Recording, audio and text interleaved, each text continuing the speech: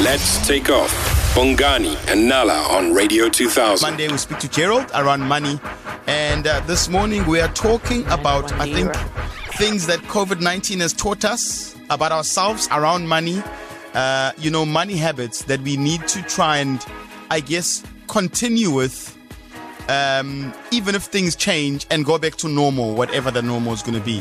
Things like living debt-free, emergency funds, trying to invest money, trying to live within your means, etc. On the line, we've got award-winning CFP professional. He's a speaker as well as an author. Gerald, good morning. Welcome to the show. Morning, Bongani, Nala, Lonwabo. How's everybody? I've got a new name for you. Gerald Mwandiambira. Yeah. Oh, wow. I like that. It's got a nice ring to it. Gerald. Yeah. So I think this morning we're just talking about, obviously, lessons, I guess, that we've learned from COVID-19 that we need to carry on, even if things ever go back to normal. And I think one of your first points is, the fact that there's no such thing as job security. Indeed. I think the one thing which we've all learned through COVID is that we took our jobs for granted. And with a number of people who've lost their jobs or have had reduced income, you suddenly realize that paycheck is of value.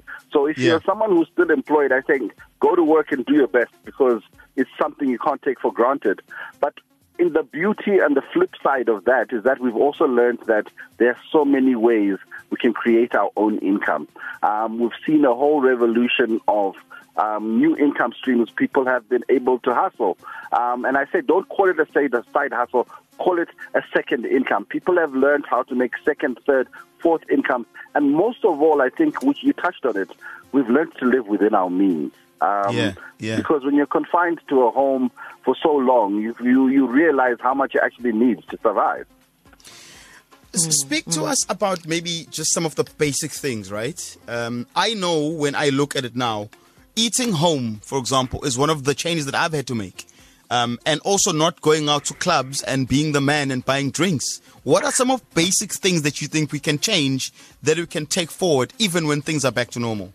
I think even when things are back to normal, you realize that we don't need as many friends as we thought we did. And, that means that's a saving in itself. As you said, you don't need to be the man who's buying, the drinks for everyone. Because truly, during this time of lockdown, we've realized where our true relationships are strong, and we've realized that we don't need as much entertainment and people around us. If anything, people have found more joy in self-educating themselves online, or even enjoying online content without, physical contact with the rest of the world. And that's a beautiful thing in itself. And another thing which I would probably say is we've also learned to share. A lot of people have gone through tough times, and, I've seen a lot of stokvels are doing exceptionally well now, because suddenly that stokvel, which was so uncool before lockdown, is now the livelihood and the salvation for many people getting by from month to month. Far more good Samaritans. And Gerald, regarding multiple streams of income, you spoke about that earlier. When is it a problem? When do you stretch yourself too far when you're trying to find all of these multiple streams of income? I think when it starts to affect your personal relationships with your immediate family, so if you have a spouse or children and they don't see you, then it becomes, I think, a big issue. But remember, because of lockdown, most of these multiple income streams are sitting right there at home, hustling and finding that extra rand to do something. Others have invested in scooters and are using their cars for home delivery. Who would have thought that someone would jump in their car and drop off a delivery for someone else and make 200 rand? That is how we've brought it down to basics in terms of understanding that 100 rand is a lot of money, whereas before it wasn't. I mean, even others were so creative, they learned how to make their own alcohol. I know some people who've never returned. They have never returned to the bottles. They're still making their home brew because they try to save money. So, we can laugh about all these little things, but they mean a lot. I think another big saving has been on education. A lot of parents have made that decision that rather than send my child 2-3 days a week to school, I'd rather have them online every day.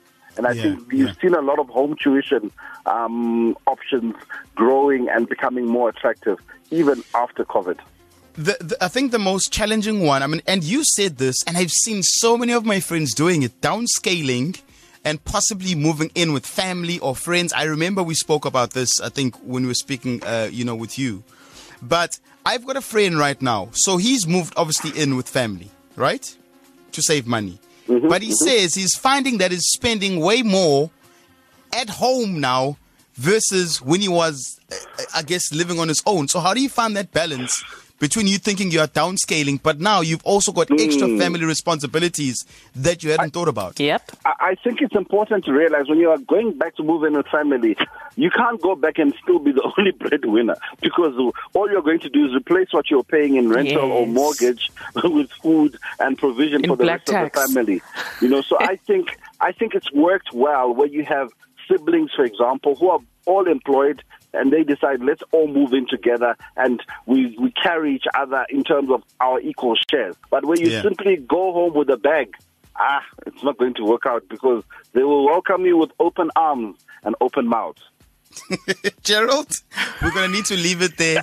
And I laugh because I love how Indian families are able to do it, where they can all live together in one big house and share expenses and start a business and keep it going and be disciplined. Whereas we are still learning, and I think we are still new in that field. But thank you so much for chatting to us this morning, Gerald.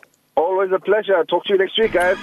You can find him on the Twitter streets at Ask Gerald CFP. You can actually tweet him now if you've got any, conversation that you want to have around habits that you need to take forward, even when we're back to normal, that you learned during COVID-19. Weekdays, 6 to 9 a.m. with Bongani and Nala. Let's take off.